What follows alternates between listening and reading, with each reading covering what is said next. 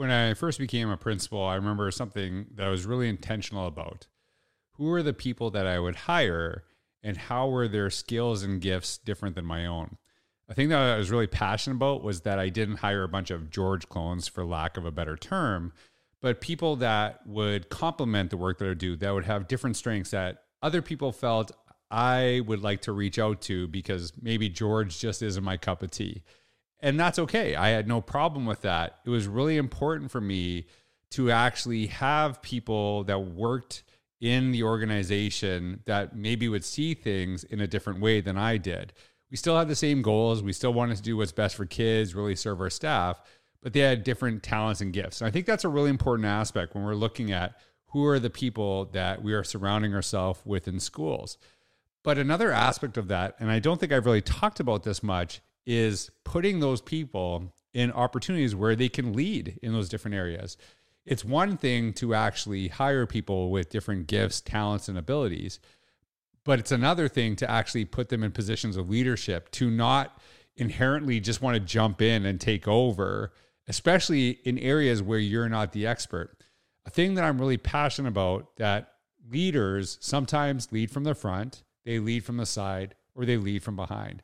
That they have no problem with others taking the leadership reins in times of importance in areas that they're gifted in. That's part of surrounding yourself with actually people that have different abilities, different strengths that they bring to the table, is putting those people in areas of leadership.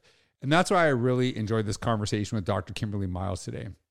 She talks a lot about, in her role as a principal, really being involved in learning of early literacy in her classroom, but also putting the people she serves in areas where they can lead the school. Because when you try to control what everyone else does, that's often because of insecurity, but it often leads to way more work. It leads to more doing things, and the work's not better. When you actually build a team that has different gifts and you put them in those leadership positions, and I'm talking, when I say leadership, it's simply influencing people to move forward in a positive way. That can be from any position. That's when you find the greatest return on investment in the people, which is the most important investment you'll ever make in education. I really enjoyed this podcast with Dr. Kimberly Miles. I'm sure there's going to be a lot of takeaways for you. I hope you subscribe, comment down below on something that you took away from this podcast. I know Dr. Miles would really appreciate it. So would I. But welcome back to another episode of the Innovators Mindset Podcast.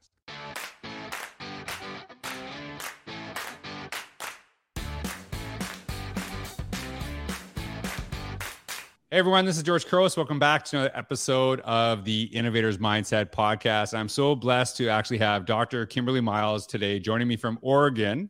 Go Ducks, right? Go Oregon Ducks, right? I know you said you have a family member that went there.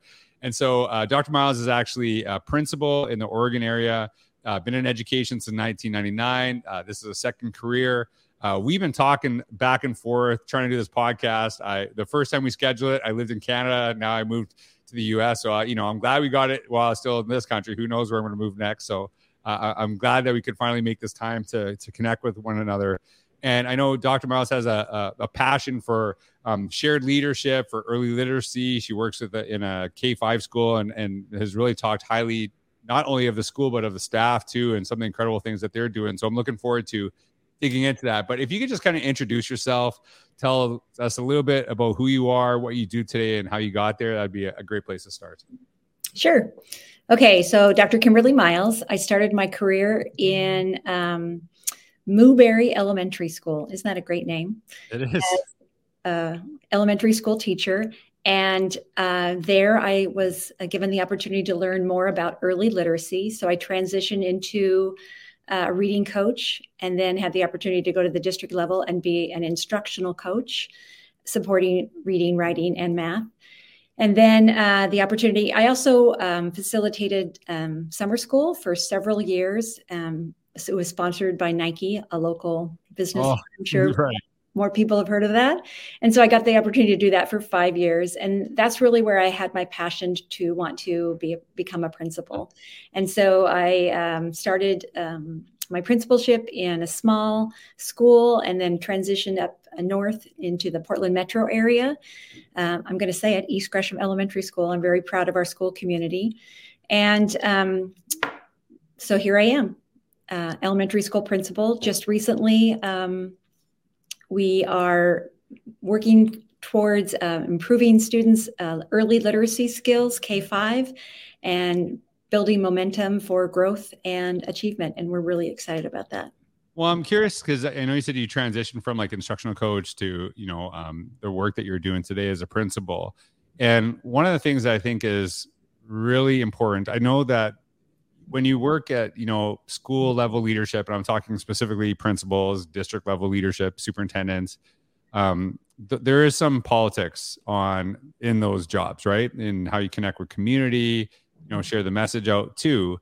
And sometimes I struggle when I see basically the focus is totally on that side, but not the instructional element of it. And sometimes I've seen administrators lose that focus. And it's like, if you don't, and I'm not saying you have to be a teacher in that sense that you have to still teach, because I think a lot of times people say, well, principals should still teach. I'm like, well, it's a different role and it depends on the school. And, there's elements you have to be able to support your teachers. I think that's a really important aspect.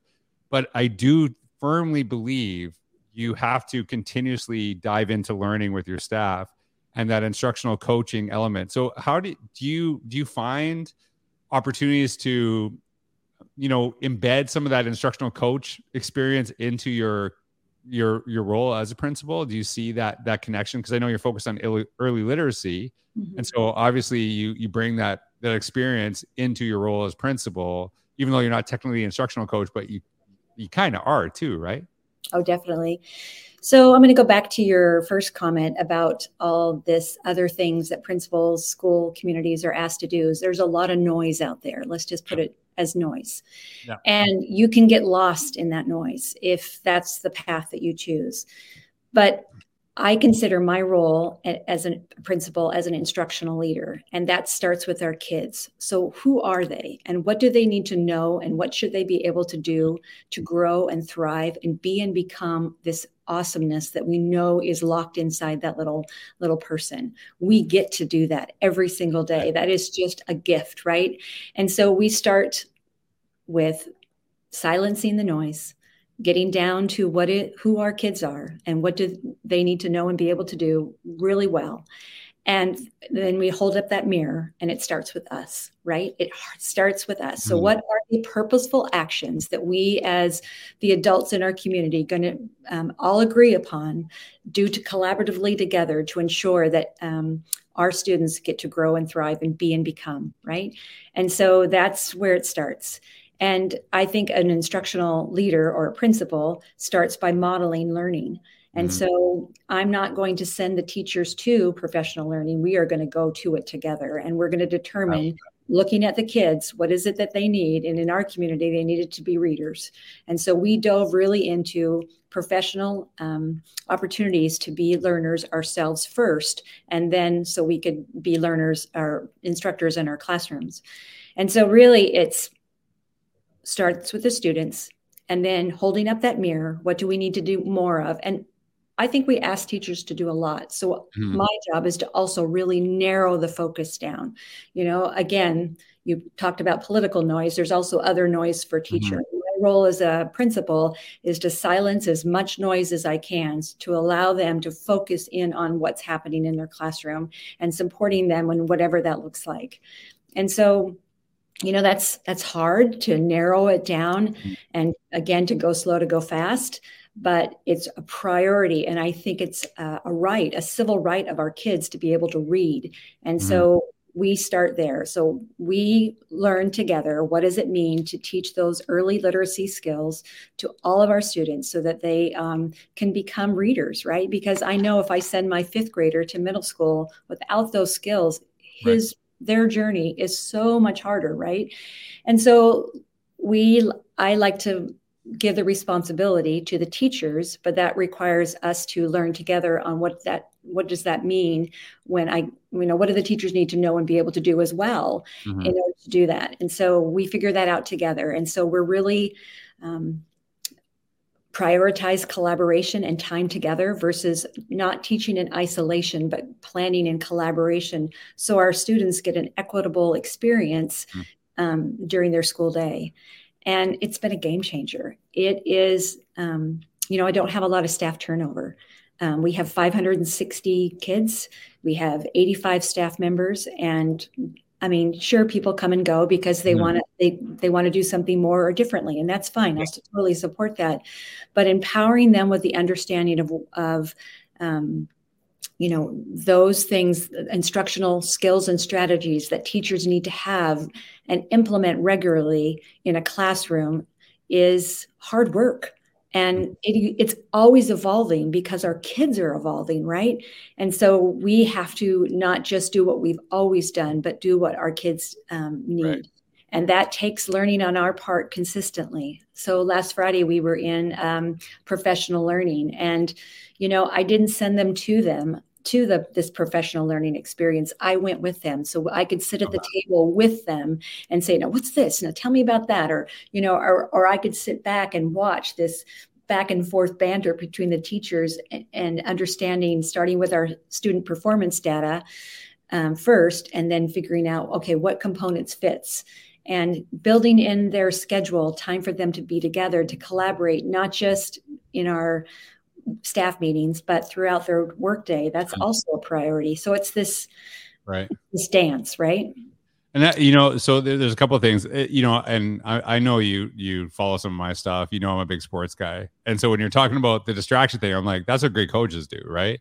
There's all the noise that's going on. And what part of their job is to try to help block that out as much as possible so people can focus on the task at hand. And really, and it's not ignoring it at all. It's just making sure that, and as you said, narrowing that focus on like, what are we actually trying to do to help our students, to ensure that they're successful in a way that matters to them. And, that core of literacy is really important. There's an image years ago from Alberta Education. So I typically was in Alberta, and I'm going to say this straight up, because like typically stuff that comes out from like the government is not really good. So, we kind of have to like fix it half the time. But this one thing that came out, I'll tell you, it was one of my favorite things that I've ever seen come out from the government. And it was, I don't remember the outside of the circle, but basically what they had said was literacy and numeracy were essential to basically the building blocks of everything else. So they talked about like empowered citizen, entrepreneurial spirit, all those elements, those kind of big ideas that are so crucial to where we want to go. But they said, I think what was really powerful was that it said, but this starts with, making sure our kids, are literate, and not just literate, but fluent, right? Developing fluency in our students, and also, having basic numeric skills. Because sometimes when we, and I've been guilty of this, and I think that image actually really helped me to say, like, I talk a lot about innovation, I talk about some of those big ideas, but you still have to go back to build those building blocks that you talk about with literacy. And I remember Dr. Yang Zhao, I've shared this quote a million times. He said something it's always stuck with me. He said, reading and writing should be the floor, not the ceiling. And so that it's like this base that we find. So like when you develop this literacy in your students, it's not just that, but it starts with that. Is that how you see it? And like, where do you go after you develop those skills? Like, do you see it that way, or is there something I'm missing there? It's a jumping off point, right? And so if they have that foundation, then we can build from there and go anywhere, right? And so knowing our kids and who they are and what their interests are, then we can support that, right? And that's where that's exciting, that's fun. But if I could, I want to go back to your sports analogy, because I really loved that. You're the coach and there's this noise going on, and your teachers are in it. And as a coach or a leader, you're going in and you're participating in the professional learning, or you're in the classroom, or wherever you're at. What the magic happens is when you see these teachers in positions of strength, right? So maybe you're basketball and you're going to whatever position they are. But as a leader, you get to observe these teachers leading in capacities that it may not even be your strength. And when I spoke of shared leadership, that's a resource, right? And so you utilize that resource indirectly with their colleagues or other grade level teams or whoever it is. And that's where the richness comes in of, now they're coaching each other, right? And now they're not just helping the kids in their classroom, but they're helping their grade level team or even the school community. And it's this dance of finding the teacher's strengths. How can they help us build capacity for understanding in our teaching and learning community, and working it all together, right? And so, yes, we use that in literacy as our foundation, and numeracy too, but that's where the magic happens, when you find what they love, these teachers, what they love and they're good at and are skilled at and can be supportive of others, then you move momentum and mountains. And and I think that's a really important aspect that you talk about. Like Chris Kennedy, he's a friend of mine. He's a superintendent in West Vancouver, and he talks about being elbows deep in learning with your staff and how important that is. And there's one thing I'm going to talk about in a second, but as you said, I think it's really important that when you spend that time, it's not just the content, the strategies that you're learning. It's about the people you're working with, because when you spend that time with them, you get to see them in different insights. I'm going to just share, and I'll call it a tale of two superintendents. And when I'll say this, one superintendent, let's just say the superintendent, we talk about the importance of certain aspects of learning. And then that superintendent is actually partaking in the learning alongside the teachers, the principals, the support staff. And I'm going to be honest with you, when you see that, it's kind of like, all right, we better pay attention because our boss is here. Like, there's something there, right? And then the other superintendent maybe does the little spiel, get you pumped up, and like, we need to be learners, you need to grow, and then walks out the door to go do other stuff because that's deemed as more important. And then all of a sudden, it doesn't seem as important to learn this because the person who's supposed to be leading it. And I think there's an accountability. There's an accountability for me when I worked in school divisions, when I saw the superintendent who I report to, or is maybe not my direct boss, but indirect boss, really kind of partaking that, the same as the principal, and saying like, that tells me how important it is to them that I got to get this done. But when they walk out of the room, I'm like, well, even if I'm here for, in my head 10% of the time, I'm still going to know more than because they're out. They're here 0% of the time. Mm-hmm. And so do you find that there's more of an accountability to actually dive into that stuff when you are partaking in it? Or is that, because I honestly, I think there's less accountability. Maybe I'm just a troublemaker. When I saw my leaders leave, I'm like, obviously they don't care. So like, do you find that like helps move the vision forward? Yes, it does. Accountability, yes, definitely. But it also builds your capacity as a leader for understanding. And so you're able to ask the right questions, right? So the more knowledge you have, the better informed you are. You can ask those strategic questions when you go wherever you're going to see where teachers are at. And so, yes, it holds them accountable. But I also like to give them, I love Jimmy Casa's work on culturalized, right? Yeah. And so I always remember building that foundation of trust with our staff. And so it's this fine balance of, for instance, last Friday, I went to a professional learning, but I was only in one grade level team, right? But I was still checking in with the other teams to see what they learned and what their takeaways were. So yes, I find that there's more accountability, but there's also a fine line where you're going to send them because you can't always go, and you're going to start building that trust. Is like, I know that you're going to go here and you're going to learn, and I won't be there this time, but we're going to have really great conversations. And so maybe that's a little bit of the accountability that you're talking about. Right. It also empowers them that my principal trusts me to go to learn, and that I know that I'm going to be held accountable to share and implement whatever we've been asked to do. Right. So it's kind of a balance, right? Yeah, totally. I think I talked about this in Innovator's Mindset, is that when you talk about leadership, sometimes that's being in the front, sometimes that's being on the side, and sometimes that's being behind, right? Actually knowing. And when I looked at who I hired, I never tried to hire George clones. I didn't want to hire people like me. I wanted to hire people who complemented me and had strengths that I didn't have, because I would need that. And then there's a really important aspect of this. If you hire people that have strengths that you don't have, then you better also be comfortable stepping aside when those things, come up and those things happen, because sometimes you put those people in those positions to lead, but then when, it gets down to it, you step in front of them, even though they have the expertise. Right. And you have to, I think great leaders know when to lead from the back, right? And just be behind and say hey, you're the expert on this. You need to lead. And so when we were talking about this before, and this ties in beautifully to this, you were talking about the shared leadership framework, something that you're really passionate about. So tell us, what do you mean when you say a shared leadership framework, and how does that actually look like in your school? So can you imagine what that feels like when you have the trust of your administrator, that they know that they trust you to implement whatever it is that we've been asked to do? And so empowering teachers with understanding of whatever we're doing, and then allowing them to lead.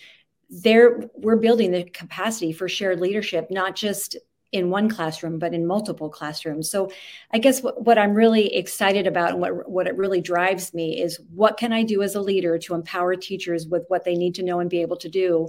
And I know I mentioned that before, but it's really true. It's I'm not sure I'm answering your question right, but shared leadership really has provided us with a platform to build the capacity of understanding for teachers in independently and as teams, in order to further the momentum of student learning.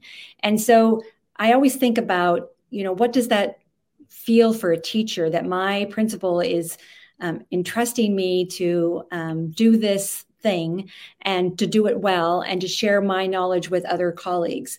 I want to retain my teachers. I want to have them stay here for a long time. And so I can't do everything. And so I need to count on them to do these other things, and giving them the permission to, or empower to do that. I can only imagine what that feels like as a teacher, to have that trust of your administrator. So I try to give that trust to them when I can, and to build their faith in themselves, faith in what they're doing, and belief in what they're doing. What we talk about, that mind shift, that mind belief, I want them to experience that and feel that. And then the most important thing is, when I see it, I celebrate it, right? It's let's stop just for a second. Did you see what you just did?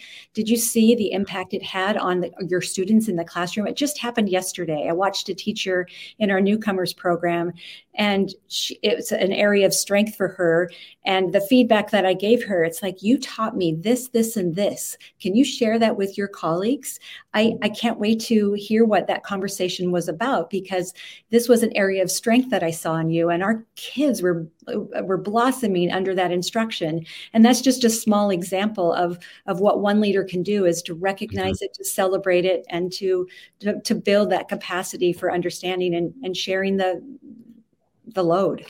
Well, and I think the sharing load is actually a great way to put this, because I've worked with leaders, teachers, and maybe I use the term leaders loosely. Maybe I should say administrators, who were very overbearing and micromanaging. I don't know if that's a word, micromanaging, but it's interesting, because I feel that when you micromanage, you're more stressed, and you actually work harder. And maybe it's not work harder, for sure, work dumber. If that, maybe that's, I don't know. I know people talk work smarter, but there's work dumber too. Mm-hmm. And so when you actually try to do everything, because you don't necessarily trust the people that you hired, which is a terrible way to be, it actually causes more stress, and it's not a good strategy. And I was always of the mindset, and this is actually the same with students. I was always of the mindset, I'm giving you trust without you earning it. I don't need you to earn my trust. But you can lose it at some point, right? There is that, because I think if you kind of go with that mentality, and you have really high expectations for people to lead, to do incredible things, more often than not, they live up to it. But if you're making them jump hoops to prove themselves to you, they get sick of it. And then they start to resent you, right? Hey, you hired me, just trust me to do my job. It's not even trust me to lead. It's just trust me to do my job. right? Like the bare minimum. And then people get really frustrated with that. And so I'm sure you've like, can I say I've never been burnt by that? 100%. But I'd rather be burnt by one or two people than let down hundreds or thousands even, right? Throughout the career that I've had, talking about how, you give that trust and people can lose it through that process, but they're more likely to live up to higher expectations. The one thing that you said, and it really resonated with me, if you compliment me on stuff that I know maybe this is like a George therapy session all of a sudden. If you compliment me on things that I'm doing well, it will actually push me to do even better at those things. Exactly. Right. Exactly. Yep. And you know what, George, I get it so often. Yeah. I get more and because they're blossoming, right? And it's exciting. But I also want to say that I also have very high expectations and I make those clear. And, so with those expectations, I ask them to do whatever it is that they're doing with instruction and implementation. But when they rise further. And it's so incredible to watch. Okay, I'm gonna try to stump you here. I'm gonna see. I got a little trick question for you. Because you and I talked about some of the great leaders you worked with on the other podcast, and I really appreciated what you shared there. I want you. Is there anything you would say that you as a principal, and maybe I'm not trying to stump you, but I was just kind of thinking about this as I was listening to you.